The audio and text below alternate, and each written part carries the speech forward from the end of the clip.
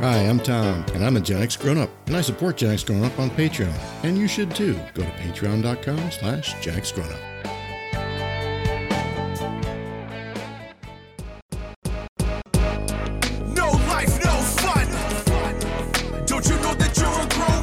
Gen X Grown Up is a YouTube channel, website, and audio podcast you're listening to right now. All made for and by people who love exploring media, games, tech, and toys of yesterday and today through the eyes of Gen Xers who refuse to grow up.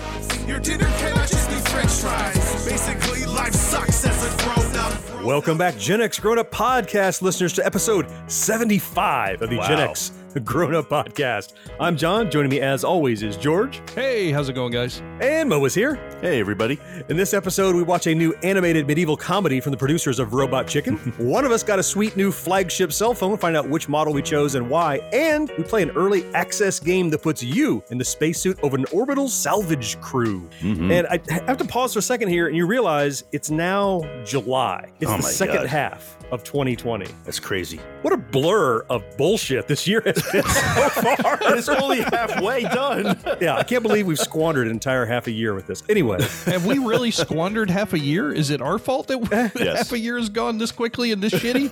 Yeah, really. I'm not saying it's our fault. I'm just saying it's been a waste. If it is, I want to know which one of the three of us started this damn thing so I can go kill him. I blame John. I think Fair it's enough. Let's blame John. 2-1. 2-1. There you go. The apocalypse is my fault. Democracy rules. Before we get into the body of the show, we have some fourth listener email. This time it's from Tim, also known as Butter Spider, one of our great friends we've met at MegaCon, and he's on our Discord channel all the time. Yeah, we have. And he wrote in with a subject line, "New show you should check out." Cool. And he says, "Hey guys, I wanted to tell you about a hidden gem of a show I stumbled upon this week. I had this show pop up on my Hulu suggestions called Crossing Swords." What? Wait, we're going to be talking about that. Not going to be checking that out. Sorry.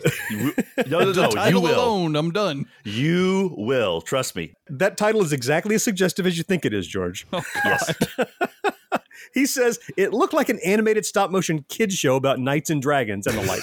I thought it might be a fun show to watch with my daughter. Oh, So I no. started to watch the first episode to check it out." No, he did. He did.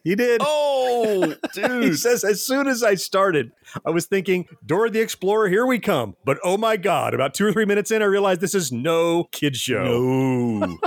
This is actually Mo's pick for media. Yes, So it is. we're gonna dive deeper into this in a second, Butter Spider. Oh, So man. Dude, I feel for you. Oh, my God. you'll find out why. Yeah. He said, "I had watched the entire first episode before I realized it. I was laughing my ass off. This is Laugh Fest wrapped in a onesie.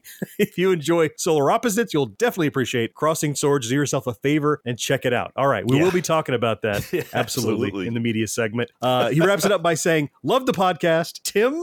We love it every time the fourth listener writes Yeah. in. Tim, thank you very much for writing in, and you're going to get featured even more prominently because we're going to talk all about your show. We have checked it out It's in Tim's the show? media segment in just a second. Tim owns here. it? Well, it is now. He's Wow. now responsible. Okay, 'cause Tim. He showed it to his daughter. Yeah, so. Congratulations. Thank you for stopping by and talking with us small fries. Thank you, Tim, for writing in. We appreciate it every time the fourth listener writes us. If you'd like to have your email read here on the show, just hit us up at podcast@genxgrownup.com. We read every one, and most of them make this show. All right, we're going to get on to the rest of Tim's show with media right after this. Weekdays at 2, meet the Munsters. You don't fool around with a head like Herman's. I disagree. Hey, Hank, watch out! The rope's gonna break! Bother you, Munster. That's just my way of getting acquainted. Get acquainted with the Munsters, weekdays at 2 on Channel 17. My name is Cindy Burnett, and each week I interview at least 2 traditionally published authors on my podcast, Thoughts from a Page. We talk spoiler-free about their books, so you can listen whether you have read the book or not. And then we delve into things that you most likely won't hear about anywhere else. The importance of the cover design, why they included various aspects of the story, personal details about both the books and the authors' lives, and so much more. You can find the podcast on every major platform and learn more about it on my website, thoughtsfromapage.com. Thanks so much for checking it out. Tim, here we go with your media segment. We'll start actually right here at the It's top. Tim's media segment now. Damn, Tim owns everything. Yeah. It's special just for this episode. That's right. Tim's It's special. coincidental that he wrote the same time that we had checked out this show. So, Mo, Yeah. let's get it over to you. This was actually your pick for media Oh my this God, week. he showed us to his daughter. He did. Tell us about Crossing Swords. Yeah. Well, I think he said he was going to show it to his daughter until he started watching it. He must have started watching with his daughter, maybe. I don't know. But anyway, okay, let's get into it. It's good parenting, however you look at it. Yeah, exactly. So let's put it this way. You know how they do the little TV MA in the corner when they start these things? Yep. Not enough. Wow. They needed to be more explicit on that warning because when you see the trailer, you guys I'm sure are going to look at it. It looks like a kid's show. All right, so set us up. So tell us the premise of this show. So the premise is that there is a medieval times, and there's this young guy who wants to be a squire. That's his life aspiration because he sees it as this noble pursuit and all this stuff. And he gets in there and he finds out that the court is actually a cesspool, and that's in the description of the show of like corruption and people having sex all the times and infidelity and just corruption. It's just horrible. And he's like very idealistic. So now this show it's like it looks like stop motion. Now it could be computer made to look like stop motion. I don't know. Okay. And the art style is like the 70s era Fisher Price little action figures, like the wooden body guys. Yeah, the characters are like the bodies are cylinders. Yeah. You know, the heads are spheres on top. They have no It's so arms, cute. but they carry stuff. It looks adorable until you see them with no clothes on. What? Yeah. George just woke up. I want to go on record and saying that by the end of the first episode, someone has been showered in flaming cat heads. So just going to put that on There record. you go. Put that in context. I think we've established that this is not for kids, but it was cracking me up. It's just like so wrong on every level you can imagine that there's, like you said, he's this idealistic guy. He's like, he just sees being a knight ultimately as being like the pinnacle of honor and justice. And instead it's like, oh, you want to get in? Well, you know, you're going to have to either know somebody or bribe somebody or have sex with somebody or So this is on crazy. Hulu. I assume you found it the same way or somebody Yes. recommended it to you. How'd you find it? Actually, yeah, I just found it on random actually, but yeah. Oh, did you? Okay. How much have you watched? I saw the whole thing. Have you? Because they're short episodes. There's like 8 of them, and they're like 22 minutes, you know, Yeah, or they're 30 brief. minutes. You know, they're bite-sized things. It's all one storyline of him in his quest to become a squire. The whole show, I can't. It's hard to describe it. Just everything that you could imagine that you would not put into a children's show is in this show. And then make it look like a children's show. It's like make it look it's exactly. fine to make a super adult show, but then like you paint it like it's a kid's show. Let's take just the most raucous. Like we're going to take The Sopranos. We're going to make it look like The Simpsons. It's that kind of like disjointed. Like those shouldn't go together. That doesn't match. Yeah, and just an example, like they talk about like all the prospective squires Yep. have to have a meeting with the queen, and you go in there and she's naked. And she's like, "Okay, let's do this." So that's the show, and it's funny though. I mean, it is very, very funny. I watched some of this because Tim sent an email and suggested it. So Yeah. I'm like, well, I'll check it out. Maybe I'll watch. So I'm glad you enjoyed it. I tried to enjoy it. Okay. I found they were trying too hard to be foul. Like it was unnecessary. It was forced. It was definitely over the top for sure. I agree. I felt it was beyond over the top. Over the top would have been, it's just, again, they're trying too hard. It's like, it's not funny unless we make it really, really obscene. And so they work so hard at making it obscene that that's the only humor I found in it. But maybe I didn't watch all of it. I watched the first 2 or 3 and then I said, I can't do any more of this. Does it change? Does it get better? Or is that the method? Is that how they get their humor? I mean, the story develops a little bit more, but yeah, that's pretty much it. It just stays bathroom humor. Okay. You know, I mean, So it looks like a thumbs up and a thumbs down. George, do you think you'll give this a try? Oh, hell no. I already told you. From the title alone, I was done. I'm not watching anything called Crossing Swords. I'm just not going to do it. No. On principle alone. I'll tell you this: there is no crossing swords. There is no crossing of the swords in the show. Yes, It sounds like that's the only thing there isn't any of. Apparently, everything else is free game. and pretty much, yeah, They're saving that for season 2. that's pretty much it. They're building up to the crossing of the swords. That's coming. Yeah, so this is kind of lowbrow humor. I admit it. So, George, I know you got something else with the humor side, right? Something highbrow, perhaps. Yes. No, it's neither. It's not even humorous, really. Honestly. Oh, really? No. So last time I talked about in Looking Forward that I was looking forward to a new show that had basically no trailers or anything out there called Tournament of Laughs. Yeah. Oh, Matter of fact, right. I looked Okay. for it after you brought it up, and I couldn't find squat. Yeah, there was nothing out there, About right? It sounds like that may be for the best. Matter of fact, I missed the premiere because I forgot what day it was going to show up on. And like a week later, I was like, oh, there's the premiere. It's already happened. Okay. So they air this thing every Sunday night, and it's exactly what the title sounds like. It is a 32 comedian bracket like March Madness, and they film their own vignettes at their home, and they're high production quality vignettes. It's not just a cell phone camera and a guy telling jokes.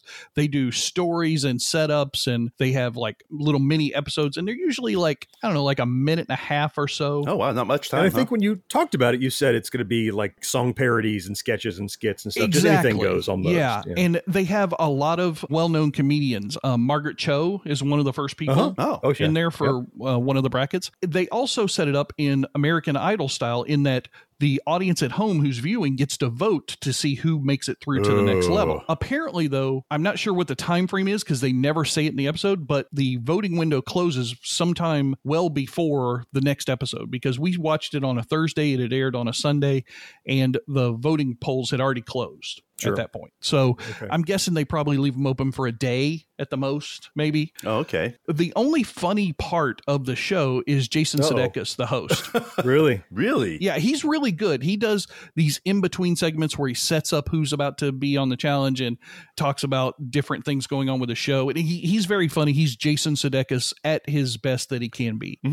There's no audience, obviously. There's no laugh tracks or anything. That's one of the things that takes away from it a little bit sometimes because... Stand-up, you need it, don't you? Kind of? Yeah, I think you kind of do Yeah. a little bit. Yeah. And so when some of them are just doing straight jokes, like there's a guy who he does a comedy song that he plays on his record about kids being assholes, right in line with Crossing Swords, apparently.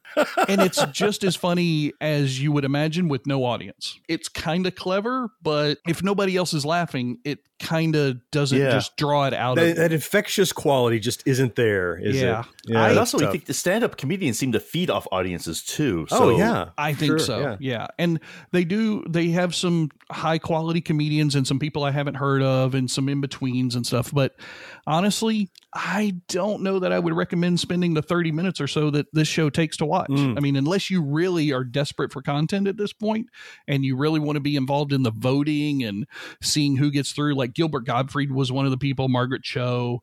Unless you're just really into trying to get one of those people to get through the bracket and you really love them, I just really can't recommend the show. It's not that good. Do you think you'll continue or let this one go and move on to No, I think I'm something done. else? Yeah. You're done? Yeah. One episode was enough for me. I sat with my wife and watched it. She didn't enjoy it either, and she normally likes comedy stuff. So, yeah, I don't That's think too I bad. can That's a shame. recommend going I'm sorry it forward didn't with pan out for you. I know you were curious just based on the name and you had high hopes, I know. So that's too bad. And you know, at least now I kind of understand why there were no trailers or no stuff ahead of time because I think maybe they there are no knew highlights. It's not that good.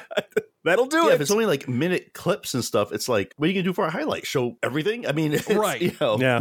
Jeez, that sucks. Because it sounded like it could have been funny. I think it could have been. I think maybe they rushed into production just to get something going because, as you know, during COVID-19, it's not like they can do audience-driven comedy shows. Yeah, it's of hard course. to do anything where people are in even the same studio right now. They're all doing this Right. from home, like they are with this show. Good on them for trying, right? Yeah. At least they gave it a shot, and you know maybe it'll turn into something. Maybe they'll find a format that works for them. But we can revisit it if it survives and it gets retooled. Maybe we'll revisit it. The concept sounded interesting, at least. yeah, they're very. Yep. What about you, John? You watch anything? I have one that I might be able to pull us out of this nosedive. So Okay.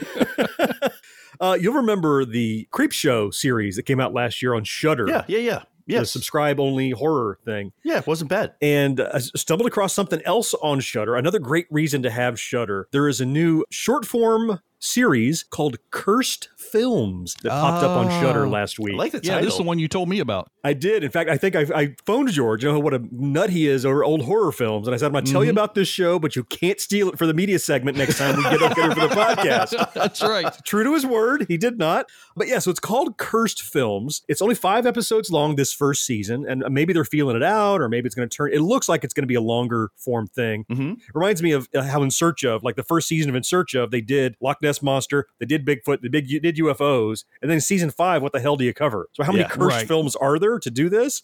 But the ones they picked out of the gate for these first 5 episodes, first of all, spoiler alert, these are great. So you're going to want to watch this if you enjoy these old like 80s era, 90s era horror films. They cover The Exorcist, The Omen, Poltergeist, The Crow, and Twilight Zone the movie. So wait, so what's the premise of the show? I mean, so the premise is in Hollywood, around many horror or kind of thriller films, there are often things going on the set or surrounding the production that people consider it to be cursed or doomed to fail. Or like, for example, Poltergeist, like people associated with Poltergeist died around the production, and there are rumors of the real bodies in the pool.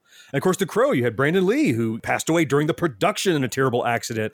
And so they're just exploring this, but it's not sensationalistic. You're actually talking to the real filmmakers, to the real actors, and talking about, it's actually pulling back from cursed, is really talking about the concept of a cursed film and talking about what happened. So it's much more historical and kind of like archival footage and stuff about the film. It's not like there's a voiceover that sit there, could it be a ghost that did this? No, it's not The Curse of Oak Island. No, definitely not.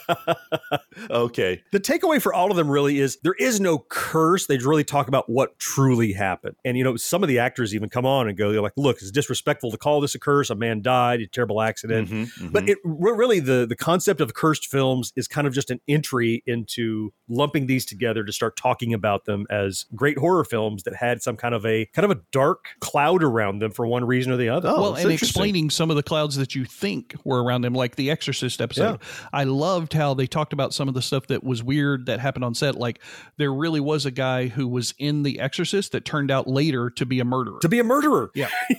Really interesting. Holy crap. I mean, it had nothing to do with the film. It was just this weird set of circumstances, and he ended up in the film. But then also talking about how there were things that everybody was, people go to The Exorcist and they throw up and they pass out and thing. And all of that was more of a hype machine than it was what was really happening. It was trying to get people to come to see the film because they didn't really expect people to want to watch the movie. Yeah. Right. Well, and they talk about in the series how what happens is like promoters lean into these rumors because if people go, of course, you will pass out during the film, like, well, I've got to find out if I pass out. Like they'll lean into that. And that has helped to grow this kind of perception of a curse. Who is it that supposedly like ripped the head off a chicken during a concert? And Ozzy Osbourne. Ozzy Osbourne. Right. Which that never actually happened, but he totally leaned into it because he's like, hey, why not? People say I did it. It's selling tickets. Okay.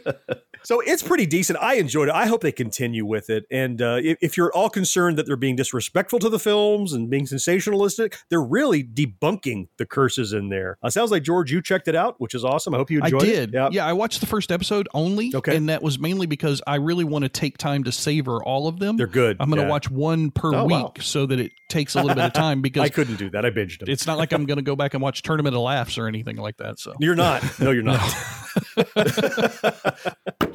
Got a special feeling for my feeling special puppy. I know how he feels. It hurts. 'Cause he tells me, I'm sorry. Batteries not included. When my feeling special puppy has too much to eat, I know how he feels. 'Cause he tells me. The new Feelin' Special Pets, each sold separately. When you touch them, you'll know how they feel. 'Cause they tell you. A lot can happen in 7 minutes, and luckily, that's how long it takes me to tell a story. My name is Aaron Califato, and I'm the creator of 7 Minute Stories. I'm proud to partner with Evergreen Podcasts, and I'd like to invite you to join me on this journey.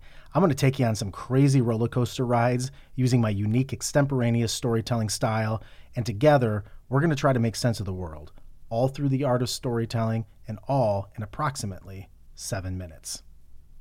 So going into tech toys, I want to talk about something that thankfully my daughter gave me for Father's Day. Whoa, hold on. You have something for tech and toys? He does. It's a little bit of a reach, but yes, I do. But I'll be damned if I'm going to be raked over the coals 2 weeks in a row. No, exactly. Especially after last time. I mean, I'm still have the scars from that. No, for Father's Day, my daughter, she got me. She knows me so well. She got me this book. It's called The Game Console. It's a photographic history from Atari to Xbox. Oh, nice. Okay, I like those kind of books. And actually, the titles are misleading because it actually goes up to the Switch. They added to it. It actually goes past the Xbox. So So it's like one of those big, like glossy coffee table book sort of things? Yes, exactly. It's like a big coffee table. Matter of fact, it's like the best coffee table book because it's one I like put on my coffee table and I constantly pick up and flip through. Okay. Everybody that's seen it has like couldn't help themselves. Like they have to flip through and find the console that they had. Right. Yeah. It's really awesome because the pictures and stuff are not just like it's like the pictures of the console. It's a picture of the boards inside. They talk about the history. They talk about the technology in it. They talk about like what made it special from previous stuff. What did it do that was revolutionary from the last generation? They did things like and exploded kind of views of things like the Game Boy. They did an exploded view of the Game Boy in it. It's a really, really cool, like it's not one you're going to read like cover to cover, obviously, but it's one that you're going to like, you flip through it and you're like, oh, it's either what like Tiger R Zone. What the hell was that? You know? And you realize that there's all these like video game consoles that you never heard of before. And it's just interesting because you kind of see how, I think this is also kind of shows how far computers and technology have come because you look at the early days, because it starts with Pong, actually. That's the first one it comes with. Which was a completely solid state, like single function board. It was built to do one thing. But what it actually did ends up with like the Switch, and you look at the sleek, very futuristic looking, very clean looking thing, you know, whereas like the first Pong looked like a brick. I mean, it was just, the form factor was made to hold the boards, and that was about it. Like they didn't care about style or anything else. So I know you showed us on the chat, it's like about a 2-inch thick book. It's a beast there. So do you have any idea how much this ran? Because I collect these kind of books, and I have several of them, but they're usually a premium. Well, the retail on the back is $25. Oh, really? Yeah, that's what it says in the back. It's a hardback. Yeah, it's not bad. Wow. That's pretty cheap. 250 pages. I collect these kind of books. And per page price is awesome. It's beefy. But yeah, John, I think this is one that you're going to definitely want because this is like totally in your wheelhouse of stuff that you care about. So I got a question for you, Mo. I want to ask because I've seen a lot of these different coffee table books. John has several of them. I have several of them. Yeah, yeah. I've noticed 3 different types when it comes to these nostalgic look backs at video games or consoles or any of those things. There's ones that have either nothing but pictures with a small little bit of text to describe what the picture might be representing. Then there's other ones which it's an encyclopedia of text with a couple of pictures splashed on the page. And then there is a combination where it's kind of like the page is half picture, half text. I'm just curious which one this one is, and if you've seen all 3 of those, which one you prefer. This is definitely that middle ground. Okay. There's a lot of text for each one, a lot of good description with the pictures that go along with it. Yeah. Personally, I like this style more so than the other ones because just pictures don't do it for me. Okay. I mean, they're great to look at, but they don't really tell me enough. And then the other side too is like if I want to read an encyclopedia, you know, I'll go on Wikipedia and read Right, that. You know? exactly. It's just too much text. I can get the information. But this is a good balance. Like it's just enough that you read. To me, like when you read about each console, I feel like okay, like I don't feel like I'm missing anything really significant. And if I really want to deep dive, like I said, I'll go look up something else. But yeah, like I you're really not haven't reading felt the somebody's doctoral thesis on that console. Exactly. Right. So it's a solid overview, a little technical nugget, and then move on to the next thing. Absolutely. So good coverage. All right. And I assume this is something you can throw a link to down in the show notes. You know, believe it or not, this will be a perfect Amazon link because remember when Amazon used to sell just books? Oh, yeah, I remember that. So this is one that they'll definitely have on their list. A nice ad. So that's cool. So what do you got for us, George? I know you got, wait a minute. Hold up a second. Did I hear this right at the beginning of the show that you got something ahead of John? Well, I guess maybe I did. I don't think John has this version yet. So yeah, I kind of, I'm not early adopting because the thing's been out for several months, but I definitely got it before John did. So that's one up for Mo and George right there, you know. Woohoo! So what is it, man? So it's the Galaxy S20 Plus. I needed a new cell phone because my S8 Plus, which I've enjoyed for several years, which I honestly had to buy because 2 or 3 years ago I was over here at John's and I had some, I forgot what that phone was. I can't even remember. It was an LG piece of crap, whatever it was. And it literally died while I was here at John's house. And, you know, I realized how far we've gone from our roots because I was like, how the hell am I going to get back home without Google Maps? What am I going to do? I'm like, damn it, I'm a Gen X grown up. I know what real maps are. I can find my way. I can read road let me signs. on the interstate without a phone?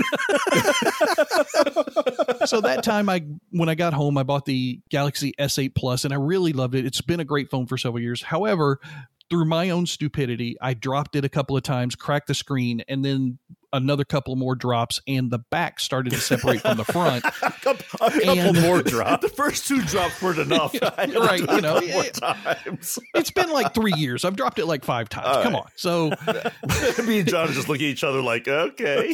You dropped your phone? It gave me like weird warnings, like you've got moisture in your charge port, and I'm like, are you trying to hit on me? What the hell is this phone trying to ask me right now? It's crossing swords all over again. Oh my God. What a piece of crap. You throw it in the ground 7 or 8 times and it starts not working. Garbage. So I knew the phone was probably 2 or 3 months away from failing. So I said, I'm not going to wait for it to fail before I get a new phone and then lose the stuff that I have on it. So I went out during Father's Day weekend, the sales that were going on, and I went over to Best Buy with my wife, and she was kind enough to let me pick up the new Galaxy S20 Plus, and that's as much as I can tell you about it. I have no idea about the specs on the damn thing. I know it's got a Snapdragon 845 and I think 12 you don't gigs know of specs, RAM. but you're quoting chips? Well, because those were the only things I cared about, was that it had that new Snapdragon over. Yeah, it's fast. There are 2 models of chips in this particular phone, one for America, one for Europe, but some of the Europe phones got sold over here apparently with that chipset, and I didn't want that one, so I wanted to double check. And I see. Why didn't you want it? What does that one not do that you didn't like? It apparently has a little bit weaker thread count that slows the phone processing down, but that's just what I had seen in a few reviews. Okay. There are 3 models in the S20 line. There's the S20, the S20 Plus, and then the S20 Ultra. Yeah, it's enormous. The bigger decision was whether to get the S20 Plus or the S20 Ultra. I went and read a lot of reviews, watched a lot of YouTube videos, and it seemed as though the price difference on the S20 Ultra didn't give you enough bang for your buck to make you want to upgrade over the S20 Plus. So that's why I went with the middle one. What was the big difference between those two? Like $600. That was the big difference. Oh, I mean, really? what about features? I mean, there wasn't really a lot other than screen size real estate, and I held the 2 phones there at Best Buy. I held them in my hand, and that S20 Ultra is really bordering on too large to hold comfortably in your hand. Yeah. It's almost like a phablet. It is, yeah. I looked at your S20 Plus, and it's a tiny bit larger than my S10 Plus. Right, just a so I can little only bit. imagine the Ultra is another half inch diagonally larger. It really is. It's getting to where, I'm going to need bigger pockets to carry phones much bigger than that. Yeah. And it's got to get ridiculous. So far, one of the things that I love the most about it is I didn't have 2 Samsung products before for smartphones. I had LGs and Motorola's and different things. But they have an app on the Samsung line only called Smart Switch. And I'm sure John may have noticed that since he's bought several different Samsung. Migrating from one to another? Yeah, you load this app on both phones. You put them next to each other like the old remotes that you used to do when you would program buttons from one to another. Nose to nose. And yeah. You go through a couple of menu choices on each one. One becomes the receiving phone. The other one becomes a transmitting phone. And it transmits everything. Settings, files. Nice. Everything you can Icon think layouts. Oh, yeah. Isn't that icon great? layouts. I was worried about my background that John helped me create. It's me and my son when he won his state championship football trophy. And John helped me do some touch-ups on it. And so I've had that as my background on my phone. I was like, oh, I'm going to lose that. It's going to be a pain in the ass to get it back. Nope. With Smart Switch, right there. Everything is over. So it's basically your stuff on a new phone. It's exactly right. It made it so easy. That's now I very have to go in every now and then and log into an app because I haven't logged into it yet on this phone. For the first time. Yeah. But that's normal. That's minor compared to how easy the transition was. Well, now you can get started throwing this phone on the ground and really head toward the next upgrade. I'm a little jealous of that S20 Plus, but the nice thing about my S10 Plus, which is funny, they went 7, 8, 9, 10, 20. I'm like, damn, I'm 10 behind all of a sudden. Right. I mean, I didn't even look for those because I've been so happy with my S10 Plus. It's been great for me. And the difference probably is that I haven't thrown mine on the ground. So that's probably made a bit of a difference. But it's such that it's becoming so iterative.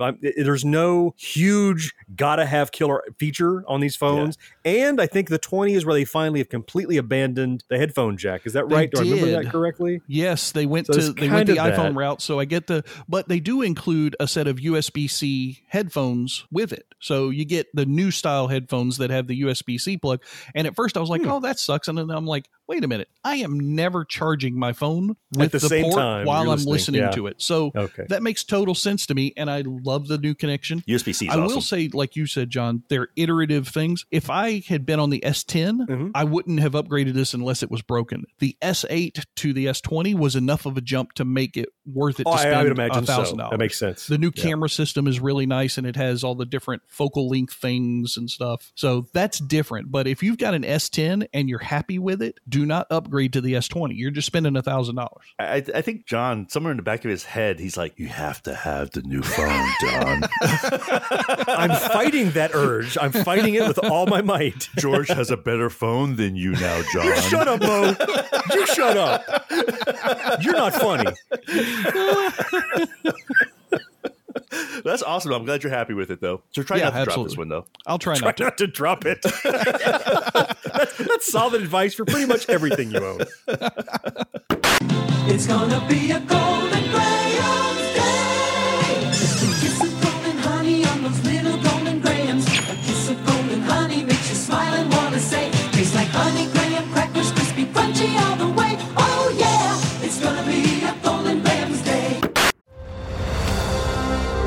I'm Ken Harbaugh, host of Warriors in Their Own Words, a podcast that presents the unvarnished, unsanitized truth of what we have asked of those who defend this nation.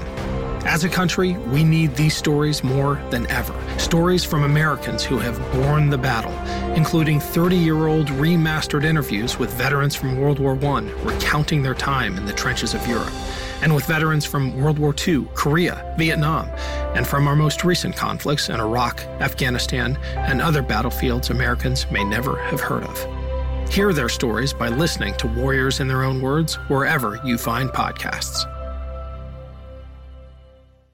Ladies and gentlemen, boys and girls, children of all ages, time for the Generation X Games segment. Yes, it is. Dun, dun, dun. And since John doesn't have any good technology to talk about, we're going to let him start off the game segment with his new video game. John, what are you playing with today? And please don't tell me Crossing Swords. No, I'm not playing the Crossing Swords. No. I tried that. Wasn't a fan. That's true.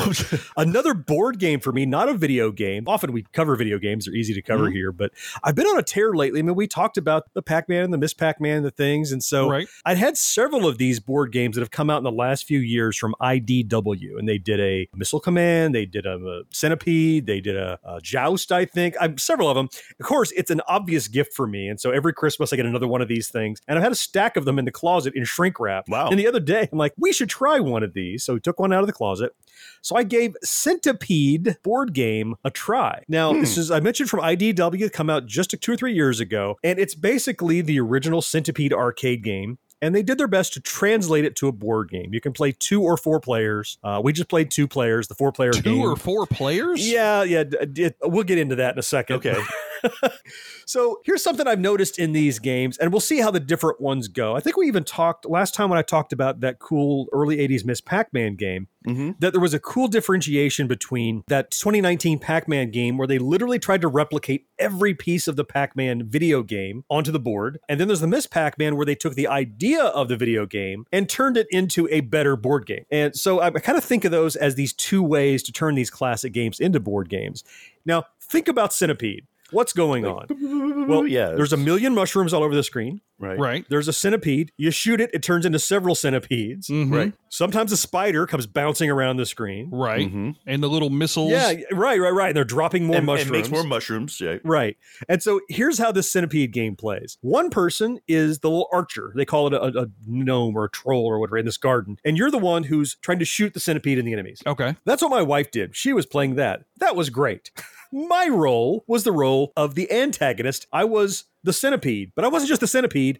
I was every enemy on the board that I had to micromanage. Jesus. And so the centipede is a segmented piece, as you can imagine. So when it's time for you to move the centipede, you really have no free will in the game. There's no control over, I think I'll do this, or I'll duck, dodge, dip, dug. It's like the video game. In other words, it's going to follow its own set of rules. Centipede's going to hit a mushroom. He's going to go down in reverse. And so I have to move the head, and then I have to move all the segments. And then I played a spider card. Let me spawn a spider and move it diagonally. I can't move it vertically. I got to move it this way. I turned out just being the damn computer was all I was doing in this game.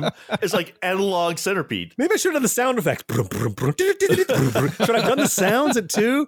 Now, I will say that everything about the game's manufacture is really cool. Like the pieces they almost feel like they're made of wood, but there's some kind of a poly resin wood, actually. So it's got kind of a texture on it. The pieces are really sturdy and they're nicely made and they're colorful and vibrant. A few of them have decals, so you can flip the head or the body of the centipede over. It comes with a special pin, a centipede pin. So I guess every one of these games has a limited edition pin in it if you're a big fan about pins. Oh. The good news is, for whatever reason, I guess I know why now, it's on clearance in many places. It's probably running for $10 or $12 instead of the original $29 or $30 that I think it ran. As a collector, collectible. It's cool. I have no burning desire. I have no desire, burning or otherwise, to go back and play it again. It's almost like playing 9 from Outer Space. You should look at this to see how bad a video game could be translated to a board game, but you're not doing it because you enjoyed it. You're doing it because it's a great example of how not to do it properly. You're enjoying the train wreck. So it becomes a wall display with inside the box, essentially. Kind of, yeah. Yeah. Like you said, it sounded like analog Centipede. It is. It really is. Right. It's like, imagine somebody's making, like, have a hand crank. You know, they've got a mechanism to make Centipede work instead of running the program. So it was fun to play with. And now I'm a little apprehensively looking forward to trying the other ones out. The Joust and the Missile Command. If all they're doing is literally translating to the board, yawn. I mean, yes, thank you for the pin. Thank you for the cool pieces. I frankly take the pieces out and decorate something. It's better use of them. But so buyer beware. We'll put a link in the show notes. You can take a look at it. It's super cheap these days. It's more of a collectible than yeah, that one for sure is. We'll see how the other ones pan out. All right, George. I think that's enough of my Centipede. Why don't we move on to you with your update? So this is really cool. You've been working your way through the alphabet with all these games you've had in your Steam library. What letter are we up to now? We're up to the letter I. And I'm going to preface this by saying apparently this is the episode of Suck for me. So, oh no. Yeah, I finally ran into one that I didn't enjoy. So, you know that I choose the games basically just on the visuals and the description and nothing else. And I try to find games that feel like they would be interesting to me. Yeah. So this game is called Invisible Ink. Like the title. Yeah, it's a good title. Like you write secret notes with? Like you can't see the ink? No, Incorporated. Oh, that kind of ink. Okay. Yep. Glad you clarified that. The description is take control of Invisible's agents in the field and infiltrate the world's most dangerous corporations. Stealth, precision, and teamwork are essential in high-stakes, high-profit missions where every move may cost an agent their life. And the tags in Steam on this are stealth, turn-based strategy, cyberpunk, and indie. I'm there. Yeah, no, you're not. Trust me. The espionage part sounds interesting. Those tags sound like they don't go together. They don't. If you like, I know, Mo, you play a lot of turn-based strategy stuff. I know you enjoy that kind of thing. The problem that I have with the turn-based strategy mechanism in this game is that I make a turn and then the enemy is supposed to make a turn, right? Right. However, in several instances, depending upon what's happened, I make a turn and before I get to finish my turn, because you play 2 different agents at the same time, you get to switch back and forth between them. And they have a certain amount of moves that they're allowed to do during your turn, like 8 or 10 or how you've upgraded your people. Okay. So like maybe I've done 5 moves with this one agent and I'm about to do something with the other agent. Nope, too late. The other people already get a chance to shoot you and kill you. I hate that. It just drove me nuts. It's very difficult to figure out when things are going to happen. And in a turn-based strategy game, that's not what should happen. No, you should always know that. Yeah. Yeah, you got to be able to plan ahead with these many steps, right? Exactly. Yeah. It's a fun little game. I'll give you, or not. I mean, it's not even a fun little game. So, oh no, I was trying. I'm trying to give it the benefit of the doubt. It came out in 2015. Originally, it was $19.99 on Steam. I saw it today. It's on sale right now for 75% off, so it's down to $5. Wow. It might be okay for that. I bought it during my Humble Freedom bundle in 2017. As you know, I paid $30 for that bundle, and with 135 items, that means this game cost me 22 cents. And honestly, I feel like they owe me a quarter at this point. Oh, dang. They owe you 3 cents. They owe you 3 cents. Yeah. So does this have any redeeming qualities or anything in it that you did enjoy? I understand you didn't like it. You're going to go back to it probably. Is there anything in it that you're like, oh, that was a neat nugget, or is it totally a wash? Yeah, actually, so what made me play this game so much in preparation for the episode was that it's got a really interesting storyline and it's got some really nice animation for the cutscenes. And that's important to you. Yeah, and I really wanted to play the game and like it. So I kept going back to it and trying to figure it out. I see. And I probably spent like 3 hours just going back and forth and trying to figure this game out. And every time when you start getting into just like the second and third levels, even like after the training mission, and you start doing your first 2 or 3 missions after that, it just every time it would have that weird mechanic of you've done something, but you haven't completed your turn yet. And then they get to kill you instantly during your turn. Bang, you're dead. And I'm like, okay, I get that. Yes, I might be crossing their field of vision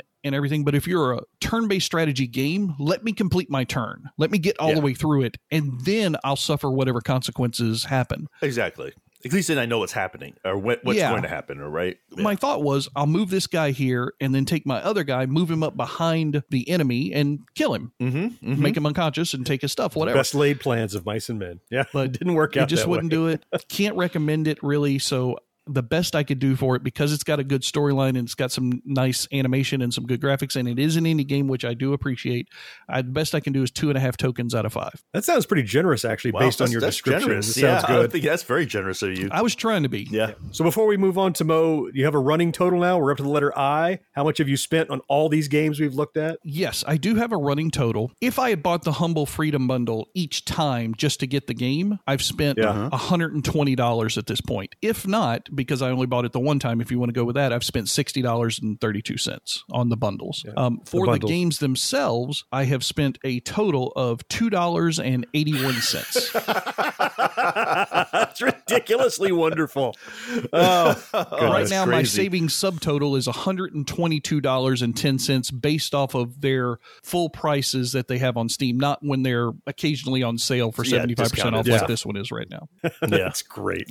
Again, because this was a Humble Freedom Bundle, I have another Steam key to give away. Aha. Okay. What game do you have now? So this game is called Mini Metro, and I know nothing more than I know it's called Mini I know Metro. that one. You know that game? That's fun. It's a puzzle game. Yeah. Yes. You're basically setting up a metro system for a city. Well, there you go. So we have a Steam key to give away if anybody wants to write in and say episode sucks in the subject line. Episode sucks in the subject line to podcast@genxgrownup.com for your free Steam key to Mini Metro. There you go. Which is a good game. Better than Invisible Ink. I will go on record. I played that one for quite a bit. Well, then I'm going to go play that because apparently I already have it in my library somewhere. Right. Mo, how about you? So you have something you've been playing. Is still in early access, not fully released, but you've been checking out. Let me tell you. Okay, so I'm gonna save us here because I really like this game. Okay, I really, really like this game. I'm gonna not bury the lead on this one. It's called Hard Space Shipbreaker. Okay. Like you said at the beginning of the show, basically you're part of a salvage crew. So it's the future, right? Spaceships are like everywhere. So they're almost like you're dealing with old cars in a sense, except they're spaceships, and you're trying to break them down and salvage them for parts. And you have tools. And it's all first-person perspective. You're in zero G, so it's a lot of really cool physics. You're sitting there, you have to break apart the frame. You have like laser cutters. You have grappling things, the tethers. You can tether things together. There's a whole backstory to it. Like unemployment's rampant in the world and da-da-da. You're trying to get off. The only way to do it is to go into a huge amount of debt. And you start this game off with $1 billion of debt. $1 billion with a B, $1 billion in debt. Wow, so I'm Donald Trump. Nice. Okay. Yeah, exactly. $1 billion of debt. And you're trying to get your way out of debt so you can start actually making money. So salvaging things so you can get out of that. Right. It's like student loans. You go in huge debt with the promise of making money down the road. Yeah. And there's a lot of tongue-in-cheek humor in it too, because like the corporation that you're working for called Lynx, it's like when your oxygen gets low, it gives you a warning. It says, your oxygen is low. Please know that excess carbon dioxide can hurt our equipment. Wow. Your breathing is going to cost us money. Exactly. And the other thing is like all the equipment you have is owned by Lynx, so you're paying to lease it on top of it. Yeah. So you have to get enough salvage to try to at least cover your costs of leasing all this equipment. Right. And the thing is that really makes it cool is that one is the physics of you actually have to cut pieces apart to separate them in order to make them small enough for you to actually throw them into the processors.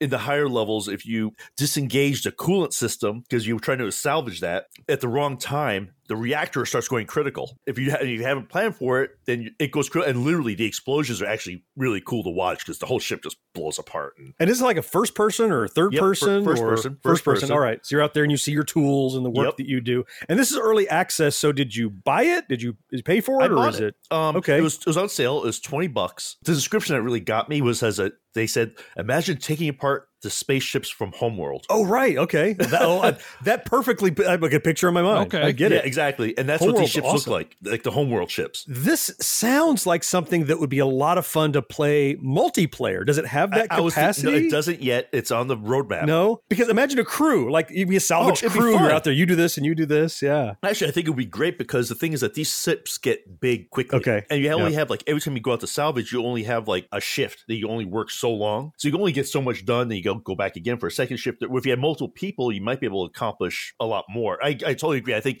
this is like begging for a multiplayer kind of co-op sort of deal here. So how much have you burned down your initial $1 billion in debt? Oh my God. Okay. So I played about 15 hours since I've gotten 15 this. hours, Mo. Jesus. Yeah, I bought this thing about a week ago.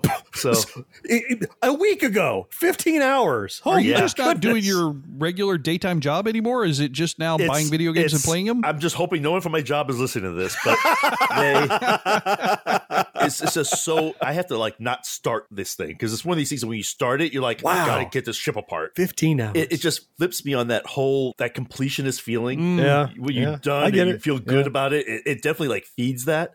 And it also feeds that whole, like you feel like you're getting better as you play it. You're like, oh, now I know how to properly take apart this thing to get the maximum salvage of it. Now I Right. know how to properly take apart this without blowing up the ship.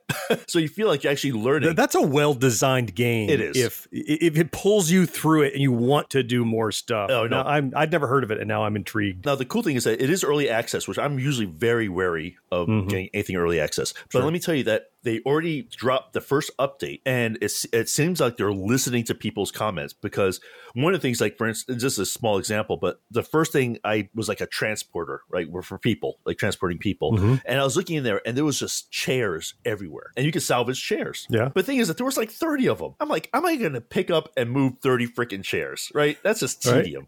The update came in and they created benches. So one is now like 5 sets of chairs. So you salvage big chairs. But that's a lot easier. I'm like, okay, I'd rather do 8 of those. So you're saying it's little changes, but they're doing little tweaks to accommodate the criticisms that people have. It sounds Yeah. like, and plus they're making some big changes as well. But so far, like I said, I have to like just not start playing it because I know I'm going to kill at least an hour or so, every time I do. So I definitely recommend this one. And just looking at the reviews from all the other, big like rock, paper, shotgun, they're all giving it like 9 out of 10. Wow. All those things. Because it's also a different type of game now. You're not shooting people, you're not blowing things It's up. like I want to try it, and I almost kind of am afraid to try it now based on how addictive it sounds. I was actually thinking about this is what I was every time I'm playing this, John, I'm thinking about you because I'm like, John would love and hate this game. Yeah. Because I say I think this will totally feed into like the little OCD side. Oh yeah. You're like, oh, if I cut it right here, I can maximize the aluminum. Don't do it to me. Don't do it to me. And it's only $20. You shut up.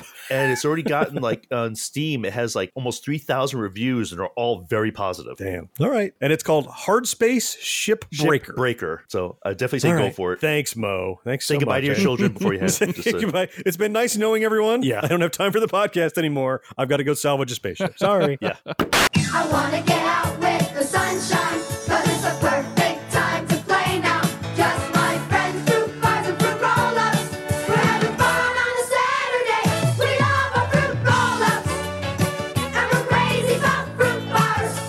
Real fruit and fun, yeah, they're the ones. We love the zany things they do. What was it like to be there for historical sports moments and unforgettable performances? To be behind the scenes? On Pressbox Access, you'll hear from me, Todd Jones, and other sports writers about their experiences with the greatest athletes, coaches, and sports events of the past half century. We'll share some stories behind the stories, some big, some small, and some we've only told each other. Let us spy you around on Pressbox Access.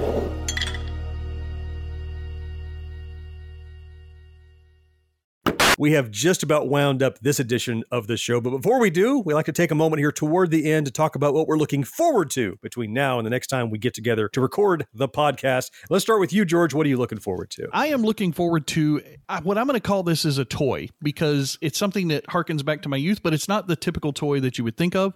It's not like, some Legos or some little army men or anything. Mm-hmm. I am looking forward to something that we recently talked about on one of our Backtrack podcasts. Do you guys remember when we talked about collectible glasses? Oh, of course. Of course. Yeah. Yep. Yeah, right? absolutely. There was a set of glasses in there that I talked pretty heavily about wanting, the Wendy's newspaper glasses. There was a set of 4 of them. With the article, like first landing in the moon. And the that kind of first thing, page, landing on the moon, Yeah. the 1980 Olympic hockey team. Right. Miracle on Ice thing. Right. Sure. Yeah. So one of our podcast listeners, Marcus, reached out to me on Discord and he found the entire set available on eBay. The little bastard. So And then he bid against you, didn't he? No. No, okay, good. He already bought them and was out selling them again. They weren't a bid. It wasn't his thing. They were just a buy it now thing. But okay. All right. So it was $15 for the entire set. Awesome. Oh, that's not great terrible. Price. That's No. that's okay. So there was also $15 worth of shipping because they're glasses they're going to ship them super careful so they don't break. Yeah. But it's a set of 4 of those Wendy's glasses. They should arrive sometime between now and July 8th. So it's just kind of weird, but I did get an email. What year? What year? Is it a Kickstarter? 2022. No, he did send me an email 2 days ago saying that he has shipped them now. So I think I'll get them way before July 8th. So that's great. I'm looking forward to it. And Marcus, thank you so much for sending me the link and costing me $30 of my Father's Day gift money, but it was well worth it. I enjoyed spending it, and I can't wait to talk about them on the next podcast whenever they come in. Yeah, when they come in, you got to definitely get some pictures too. Oh, absolutely. So I can throw them like on the you can go on eBay right now and look at pictures of them. They're there. I want to see yours. I want to see your glasses that they arrived intact. Yeah, the Fourth listeners have really been enthusiastic about that episode. We've got a lot of email about it. And myself, I went to a flea market a couple weeks ago and I found a King Kong glass and some other stuff. Mm-hmm. It's more on my mind now since we've done it. And so every time we do one of the backtracks, I end up buying things, I know. So it's infectious. Yeah, the sad thing is now I have to figure out new ways to display this kind of stuff. Yeah, because you have more. A smaller space because, as we all know, my wife will not allow me to put these things out in the living room. So I have to find creative ways to display these really cool things. And right now it's just all in my room. My wife comes to my office all the time. Why do you spend all the time in this room? Because it's where my stuff is. You won't let me keep it anywhere else. Oh, poor George. Yeah, she's like, oh, okay, and walks out. The goal is working. And my plan is afoot. It's wife repellent is what you have. So I am looking forward to a new season of a series that I pretty much thought was done. Coming July 1st, which is, I guess, yesterday for you if you're listening to this show on the day it releases, but it's slightly in the future for me. A brand new season of Unsolved Mysteries. That amazing show hosted by Robert Stack. Not hosted by Robert Stack any longer, but dun, you know, trench coat, right? He always wore the trench coat. But the trench coat, that's right. Yeah. Where he did his best McGruff the Crime Dog impression. So Netflix is putting out a new season of Unsolved Mysteries 2020. 6 episodes all drop together on July 1st.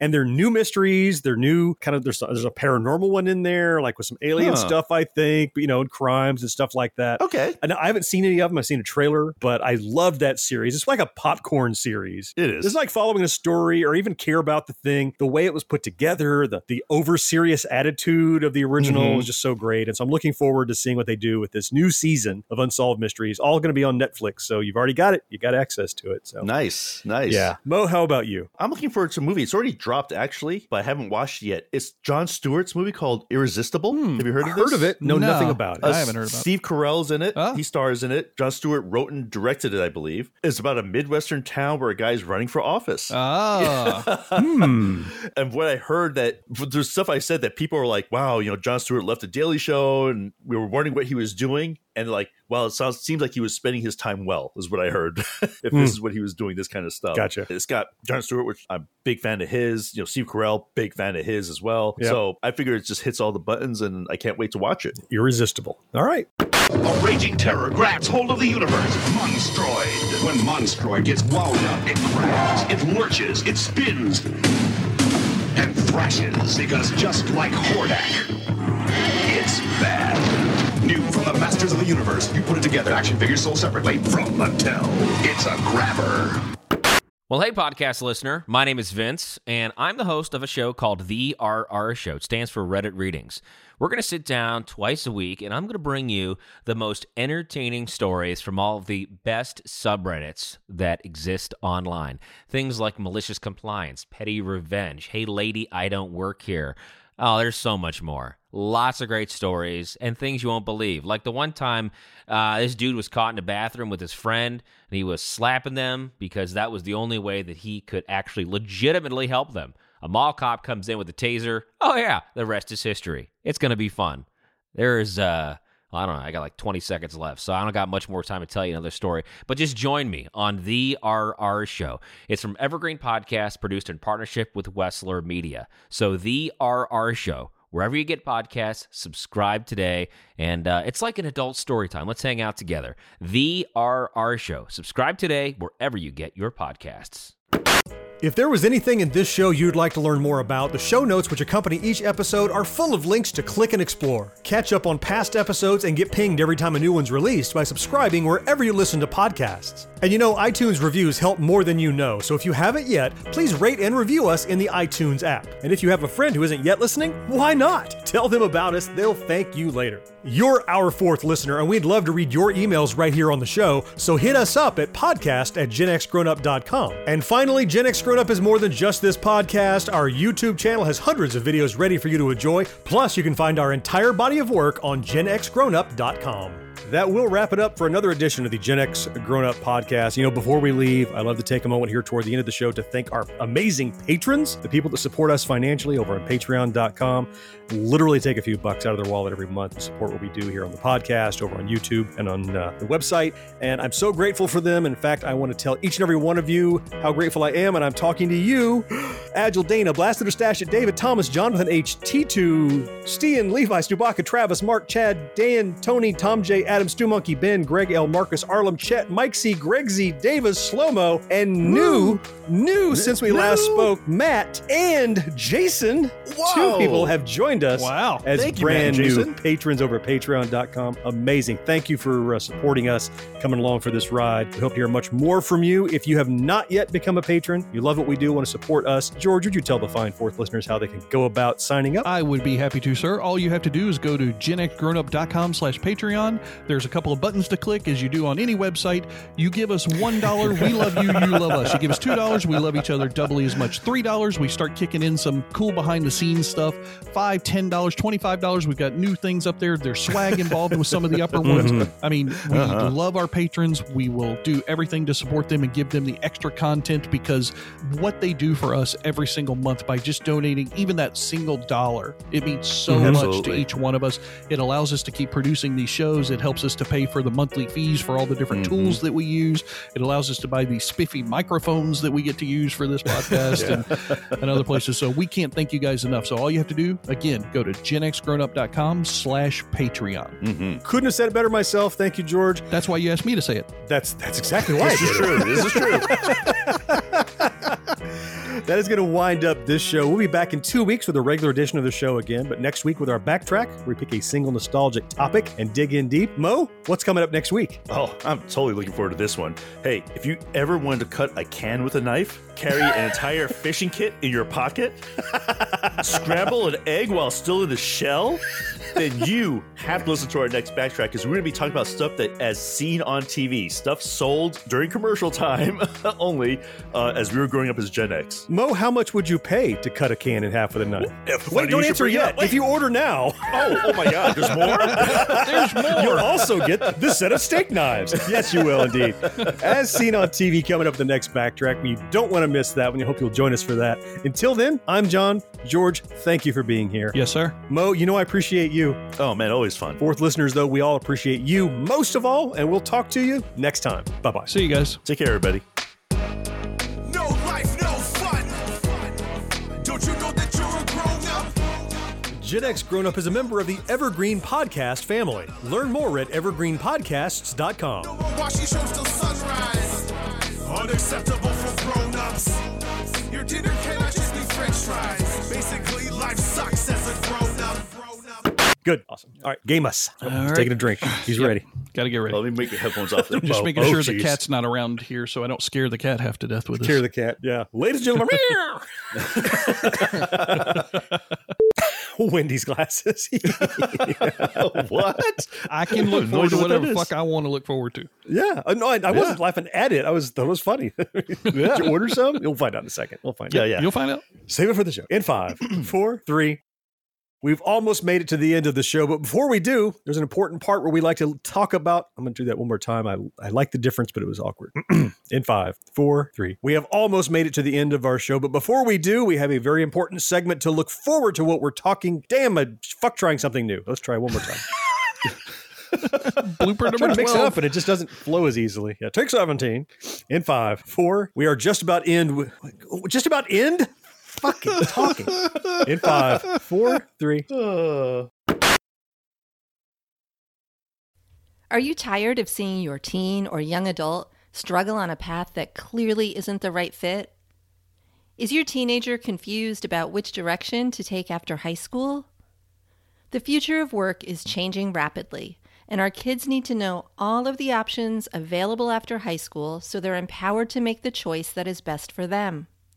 In each episode, we explore the latest trends that are shaping the opportunities of today and tomorrow. I'm your host, Betsy Jewell, and this is the High School Hamster Wheel Podcast.